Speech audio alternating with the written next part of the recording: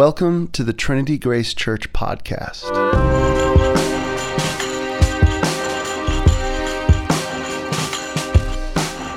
Trinity Grace is a community helping New Yorkers embody the love of Christ for the good of our neighbors.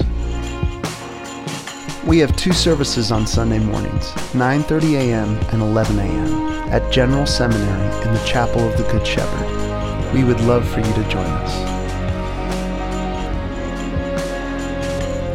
For more information, go to tgcdowntown.com.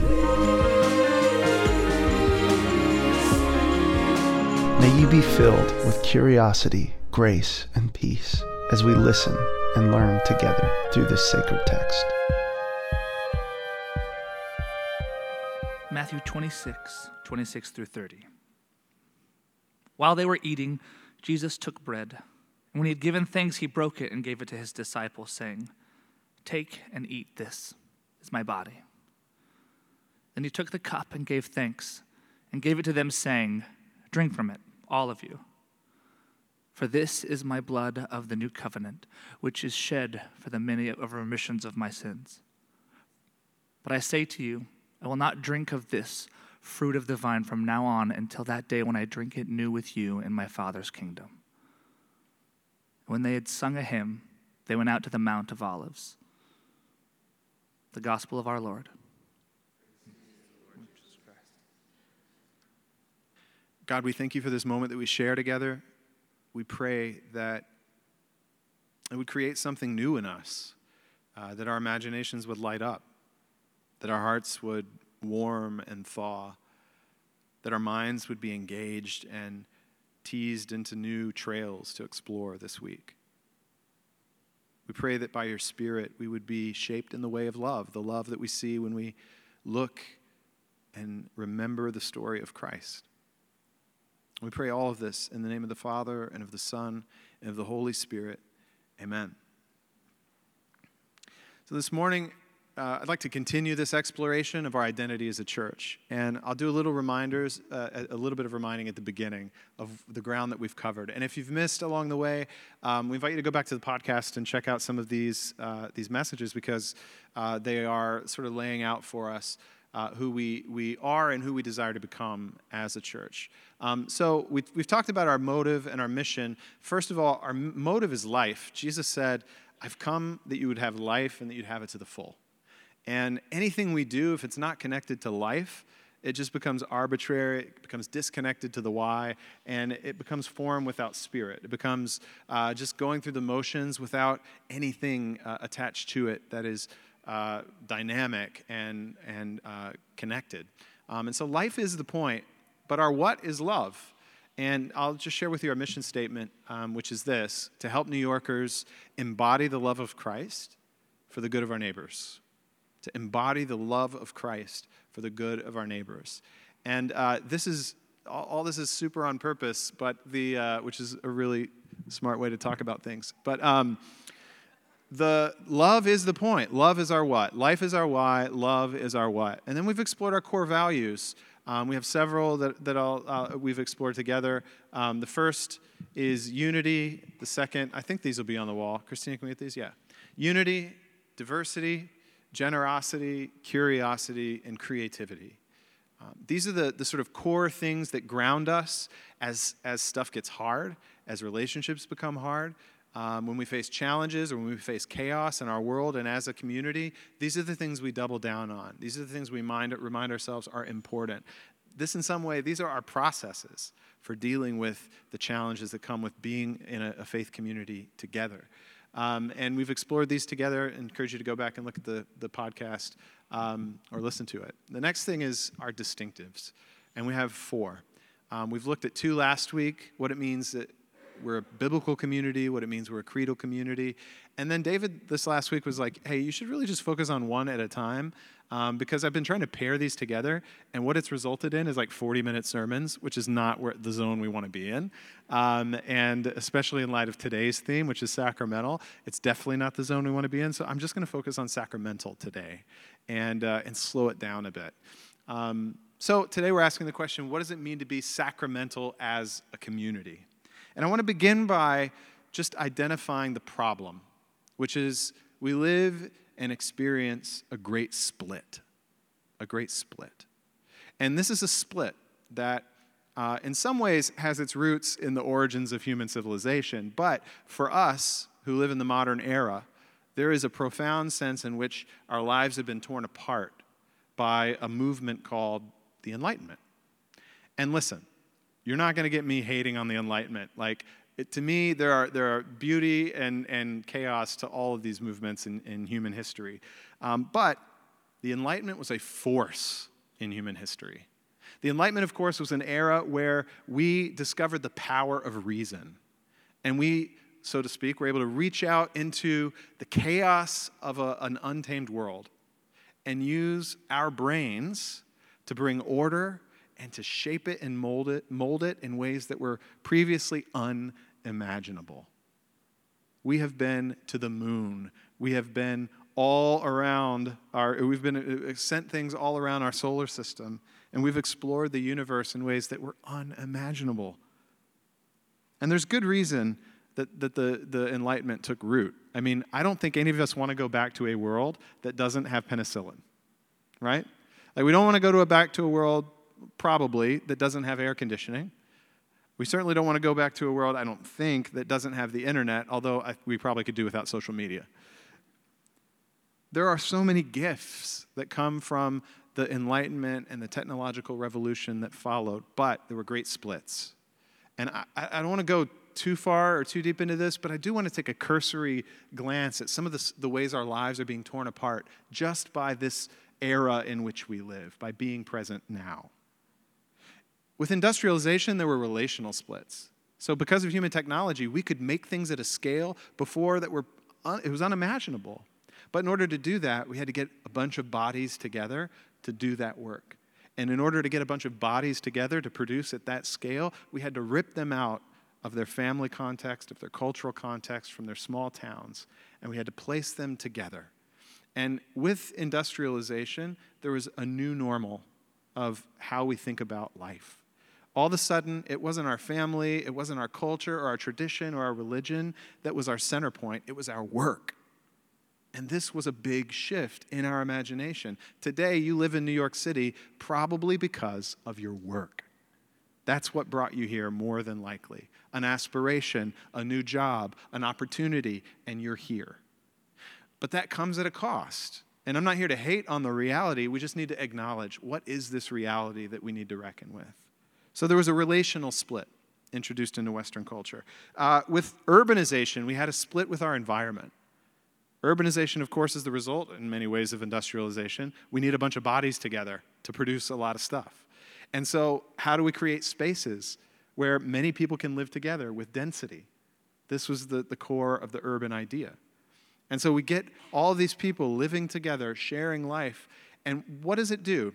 One of the things I love about this city is also a curse as well, which is we have this beautiful concrete shooting up out of the ground all around us in ways that are mesmerizing and inspire us in profound ways. And yet, there's something off about the scale of our experience with the created world. Like, we can walk around on any given New York beautiful day, and we will see patches of green grass, yes. We might see a tree or two or 10.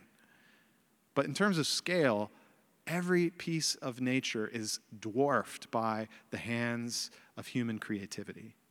And while it's cool and it's beautiful and it is inspiring, we lose connection with the overwhelming beauty and scope of the natural world. We lose our sense of connection.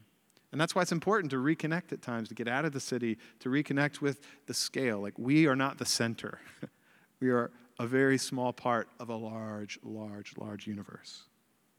And at the same time, there are other splits created with our environment. If you think about our trash, like, have you been to the place where your trash is taken? Have you seen it? Have you smelled it? I don't want to go much further into that, but I haven't. I mean, I've watched a documentary or two, and I've heard people talk about it, but my sense of connection with that emotionally, viscerally, is very minimal. The shirt I'm wearing today, I don't know. I should know. I don't know. I'm looking at my friend who pricks my conscience on a regular basis, and she loves that. I'm being ironic. She doesn't. But maybe she does. I don't know. I'll let her be the judge of that. But let me just say, my shirt. That's what I'm talking about. This is made of cotton, and I don't know where the cotton came from. I don't know where it was sourced. I don't know who harvested it. I don't know who made this shirt. I'm not connected in a meaningful way to it. And that's true for so much of the things that we consume. It just shows up, via Amazon Prime at our doorstep now. And we don't know always the story of where it's coming from. And our connection to the environment is split apart. There are cultural splits through globalization. We are more connected than ever. We're more aware of each other's cultures than ever. And there are these systems and forces that sort of compress human culture into this least common denominator that's cool because we connected. I mean, we all can recognize McDonald's or pop culture or maybe even movies, and that might be a global connection point. But there's so much lost about cultural heritage from people all around the world through this force of globalization. We've been split from our pasts. I was just talking to my grandmother this week, and I was talking about her dad. And her dad, her family was immigrated from Poland. So they have Polish heritage. And her dad made an explicit decision not to pass on the Polish language, not to pass on Polish customs or rituals. He wanted a clean break with his cultural past and wanted a new slate, an American slate. And his sisters were always like hounding him, like, why are you not teaching them the language? Why are you not teaching them the songs? Why are you not teaching them the stories? And he would be like, no, we're Americans now. And we are going to teach them what it means to be American. And so what we have in globalization and even like national stories is this compression of diverse cultures into this least common denominator where we lose connection with our culture, with our heritage. And so there are all these splits. There's identity splits because of consumerism. Right now, more than any other time in human history, how we think about ourselves is shaped by what we buy, what we consume. It's no longer our families of origin, our family culture, or our religion, or our traditions, these institutions that used to make life have meaning and significance and stability. Now it's the shirts that we wear and the clothing that we present and the brands that we curate through social media. And listen, there's freedom there. There's a lot of like creativity involved in that. It can be exhilarating at times, but it can also feel overwhelming. It can be paralyzing. We can feel lost, like we're trying to piece together an identity out of this random mix of things, and we wonder, what are we anchored in? What are we tethered to? These splits have damaged us. And when it comes to the church has also faced splits, and that's what the sacramental distinctive is trying to address. It's trying to heal the splits of our lives. In the church, these splits have taken root in different ways, but the main way in the Protestant world, which I'm imagining a lot of you come from a Protestant background. We're an interdenominational church. We have people who have Catholic backgrounds, Episcopal backgrounds, Baptist backgrounds, Presbyterian backgrounds, Methodist backgrounds, Holiness, Pentecostal backgrounds, third wave charismatic movements, Baptist, you name it, people in our community have that story. And I love the diversity of that. But in the Protestant world, the imagination generally and the way mode of operation treats each other like we're brains on a stick. We think of what it means to do spirituality. We think of what it means to follow Jesus. We think about what it means to be a successful church through the lens of let's get a message into a brain and let's do it in whatever way possible.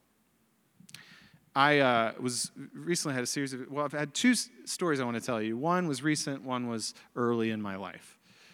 The recent story was I was at a football game, and I had a chance to meet sort of a prominent person connected with the game. And in meeting this person, the first question upon learning what I do, there was three questions. First was, how big a church you got? And, I was like, well, it's very modest, a little community church in New York.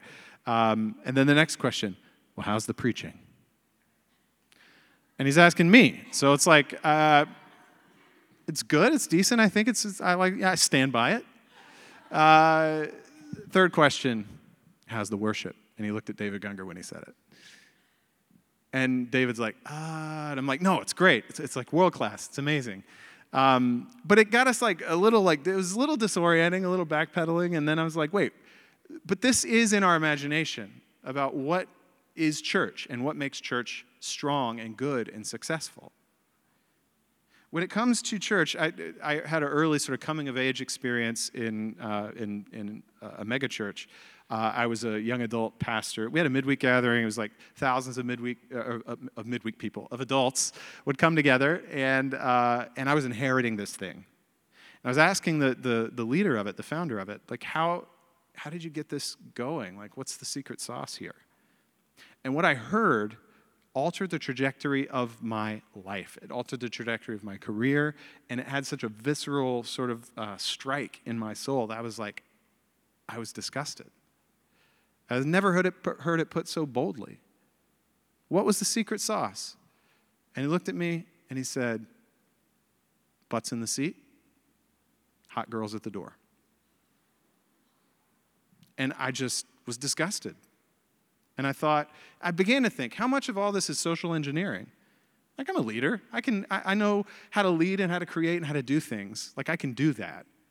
But what is real? Like, what's actually happening in this community as a result of how we're organizing and what we're doing?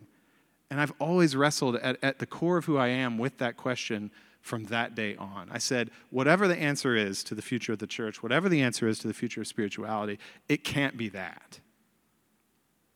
And I notice that churches often take one of two directions when it comes to how we think about spirituality. And they both treat us as brains on a stick. One is didactic, focused on teaching and communication and the word.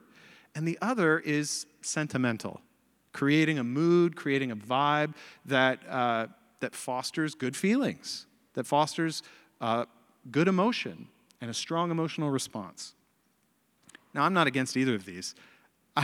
I love sentimentality to an extent, right? I mean, I don't want an insulin shot after, but I do like to feel my feelings. I also love teaching. I've been preaching like crazy long sermons, which is not characteristic. So if you've been visiting our community, don't worry about it. It's not a thing. It's just a season of our church's life.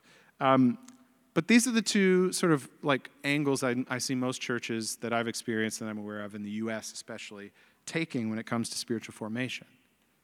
If you're didactic, then you're like Calvin, the early reformer, who said, what's the ideal architecture for a church? By the way, this is a great space, isn't it?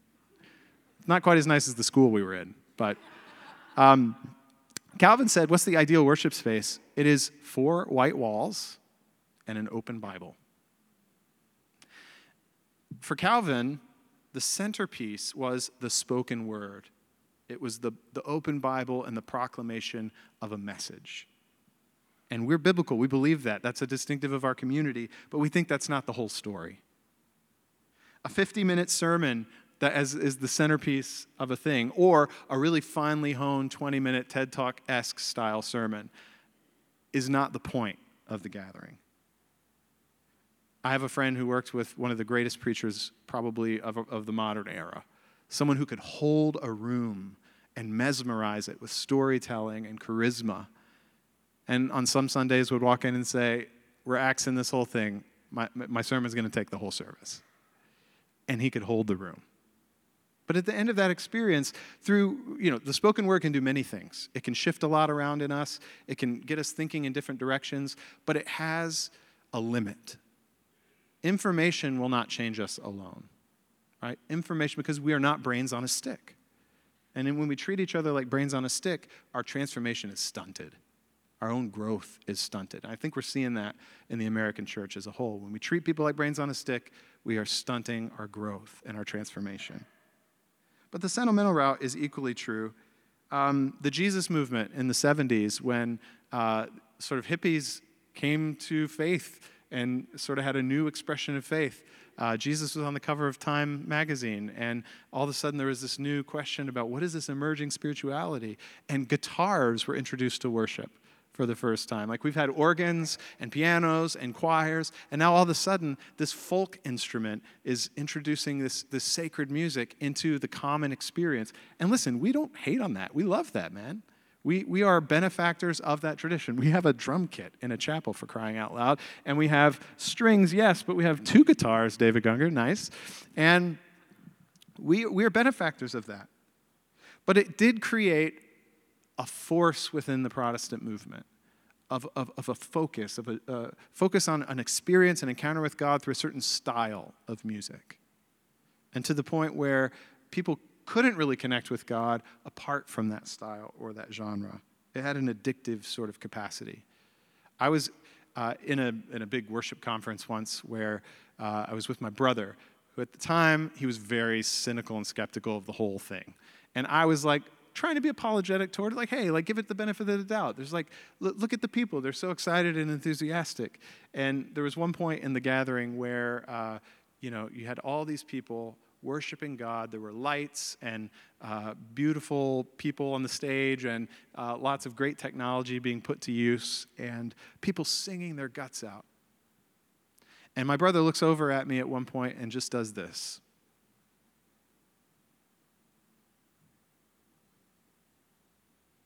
And when he did that, everyone got up and put their hands up in the air, and there was this huge movement in the crowd. Now, what was his point? His point was predictable. You can create this. You can manipulate this. And of course, there's always pushback, which is like, well, we can create and manipulate anything. Right now, there's like light and sound, and there's my voice is amplified, and we're creating an experience, right? His point was, it's pretty heavy-handed. Like this, what if this is real? It's an honest question. And when it comes to the church's didactic or sentimental approach, I think both of them treat us like brains on a stick. You know why?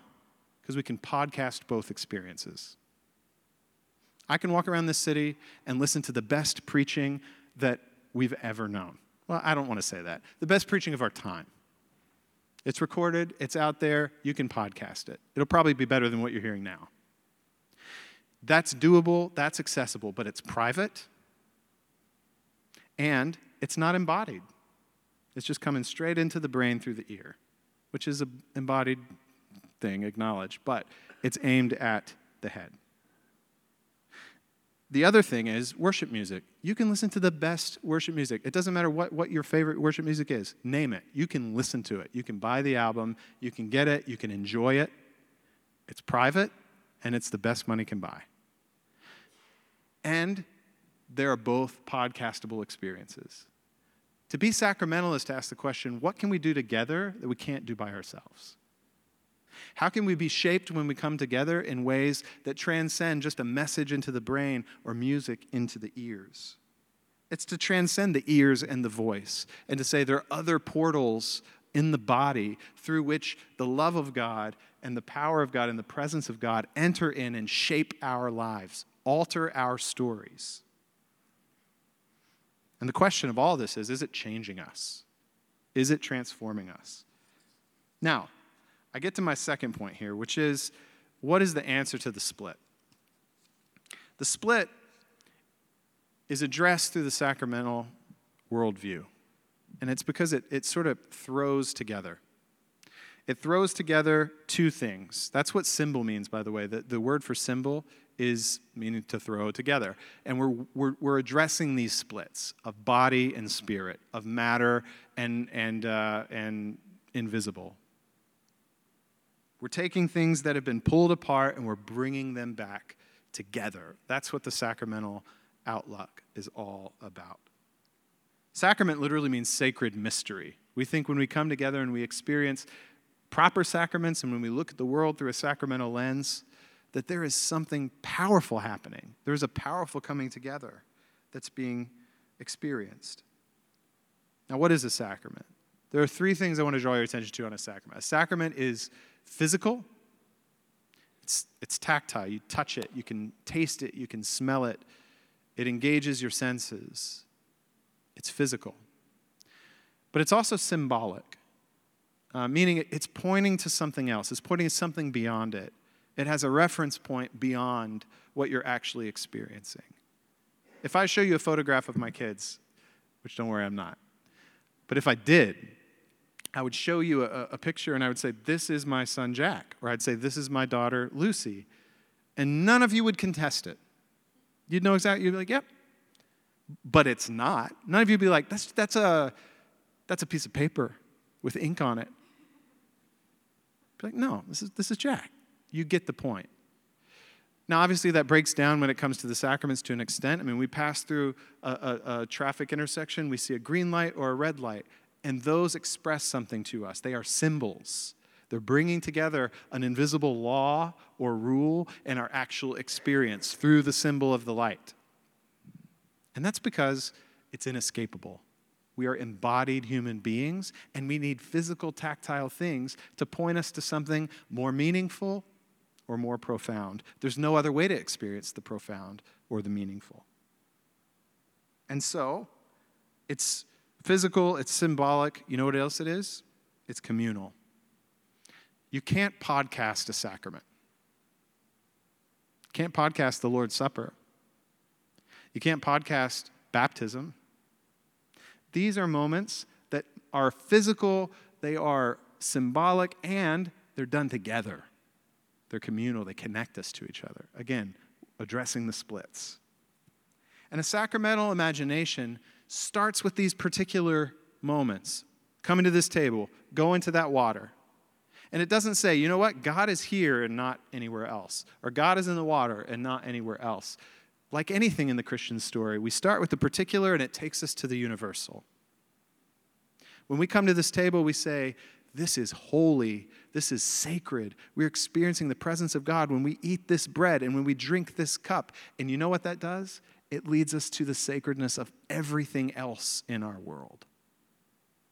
In the Protestant imagination, we often start with a deficit. We say, God's not here, blessing's not here, anointing's not here. We need to get that here. And there are different ways, and depending on the tradition you come from, that get God here in this absence. It could be more prayer. It could be a certain kind of worship or a certain intensity of worship. It could be a certain kind of music or a certain intelligence in speaking and preaching. But whatever the hoop is that you jump through to get God here, to get God's presence here, the Protestant imagination starts with deficit. But the sacramental imagination starts with a radical assumption that God is radically present everywhere, at all times, at all moments. That God is more intimately connected with every physical thing in this world than we could possibly imagine. But we just don't have eyes to see it. We don't have ears to hear it. And so the spiritual life and the spiritual vision and the path and the story isn't to get God in here because God's not here. It's to open our eyes and to open our hearts to see what is really here. It's mending the split. It's embodying the brain. It's creating other portals than whatever we can take in with our AirPods that get into our imagination and help us love the things that are worth loving. Now, our story is rooted in creation, and that's the foundation of sacrament. God made the world and said, this is good. And of course, our story doesn't end there. It ends with an unraveling, and we see all these fissures and splits, and the whole story of redemption is to bring these things back together, to heal and to repair what's torn apart. And there's a string of physical signs. I'm not going to go all into this, but like in the Hebrew Bible, you have tabernacles and temples. You have Passover meals. You have commandments etched in stone. You have bushes that burn. You have bloody carcasses smoking on altars. You have garments that are stained through cultic use. And all of these physical things are signs. They point us to the transcendent. They point us to what's beyond what we can see and experience with our senses. And that leads me to the last point, which is, for us, Christ is our sacrament. Christ is the foundation of a sacramental perspective. In Christ, you have the wedding of divine and human. In Christ, you have the wedding of the immaterial and the material, or in his own language, the wedding of heaven and earth. In Christ, and through what we call the incarnation, we have this union that becomes the foundation of everything that we search for and attend to in our lives. And the difference is, with Christ, we start and it expands. We don't say, Christ, here's where God is, and here's where God's at work, and God's not at work anywhere else. Christ would always point us the other direction. Even the story of Christ assumes God's at work elsewhere and all over.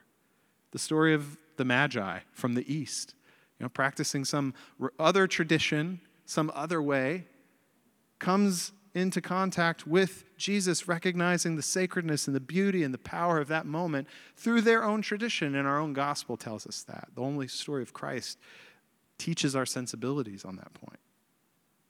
Christ is a sacrament, and Christ gave us two specific sacraments to practice. This table and those waters in the back. Baptism and the Lord's Supper. Now, the different traditions have added others to it, but all of us agree these two are primal. And Jesus said, when you do these things, I'm with you. When Jesus commanded us to do these things and taught us to do these things because they nourish a kind of way of seeing and being in the world that heals what's torn apart. These aren't bonuses. I used to grow up in church and I thought this was the point. Get the message right and understand it and agree with it. And then you've done your job. All this stuff is like, it's like the flowery periphery, you know? It's like a bonus. And what we're here to say is, this is the center. This table is the center. Those waters are at the center of what it means to be a part of this community and to nourish this imagination. Words are important. The Bible is important. Our tradition is important. All of the spoken word pieces are important. But this is the staple. This is the constant. This gets in our bones. And so I'd like to end with a phrase that's from my friend Chris Green, who's also a theologian. He says this about the expansiveness of the table and the water. He says, we have the Eucharist so that we can learn that any meal may be holy and that any body may be Christ. I'm going to say that again. We have the Eucharist so that we can learn that any meal may be holy and any body can be Christ. This is the mystery of Jesus saying, listen, if you've visited the sick or the prisoner, or if you've clothed the naked, you've done it to me. Because to come and reverence the body of Christ, ultimately, if we connect the dots, gets us to reverence everybody. Right? If we come and we reverence the body of Christ, it doesn't create a little tribe that's just exclusive and a new form of in and out. It creates what Dr. King called the beloved community, where you have this vibrant, powerful force at the heart of the community saying, no, it's not about here, it's about it all. And we won't rest until the beloved community touches all, until God's blessing touches all, until God is recognized and seen in all. And that's the vision of Revelation. Our own story ends with this powerful image. I'll leave this with you. In the very end of our story, when we imagine the future of redemption, everything made right, everything made new, everything healed, what image do we have? The book of Revelation says, in that world, there's no temple. No temple. And we see a progression leading up to this. I mean, the Israelites had a temple, a sense of like God's presence and connecting through it in a physical way. But then there's like this progression in the Christian tradition where people start to imagine it differently. And they say, you know what? We are temples. We, every one of us, are temples of God. Like we house the presence of God. To the point in Revelation where it says there's no need for a temple. Because God, why? God's glory fills the earth. And poetically, they talk of a scene of no need for sun, no need for moon, because the glory of God fills the earth. When we come to this table, we often recite the story, the voice of Isaiah, when he talks about the angels. And the angels declare, holy, holy, holy, Lord, God of power and might. Heaven and earth are filled with your glory. Hosanna in the highest. And it's that prophetic vision. It's the vision of John the seer who imagines a world where the glory of God fills it that is the sacramental imagination. We come to this table not because that's the only place that's spiritual. We come to this table because everything is spiritual. And this table reminds us of that and catalyzes that worldview. And to me, that's one of the beauties of being a sacramental community. Our bodies matter. Our world matters. Our planet matters. Everything that's physical in our life matters because it's connected to God and it's made by God and it's good. And we need to heal these splits. We need to mend that which is broken in order to become whole. And that's what Christian spirituality is at its heart. And as a community, we invite you to that sacramental imagination, to nourish it, to grow in it. And as a community, we'll wrestle with it, we'll push back, we'll debate, great. But this is sort of one of the distinctives of our community. And so I leave you with that. Let's pray. God, we thank you for your love and for this community and for what it means to be sacramental, to have these sacred mysteries that point us to things beyond. And we pray that you would continue to foster our imaginations for the good of our neighbors so that we can embody the love of Christ in the here and now and do so with more and more skill and more meaning. May we be good news for this world. We pray in Jesus' name. Amen. Thank you for listening to the Trinity Grace Church podcast. Trinity Grace is an interdenominational church centered around the life and teachings of Jesus Christ. Our church is theologically rooted in the Apostles' and Nicene creeds, but we welcome people of any or no religious backgrounds to participate in our community. If you'd like to support us, please text TGC Downtown to 77977. That's TGC Downtown to 77977, or visit our website, tgcdowntown.com. Thank you for listening.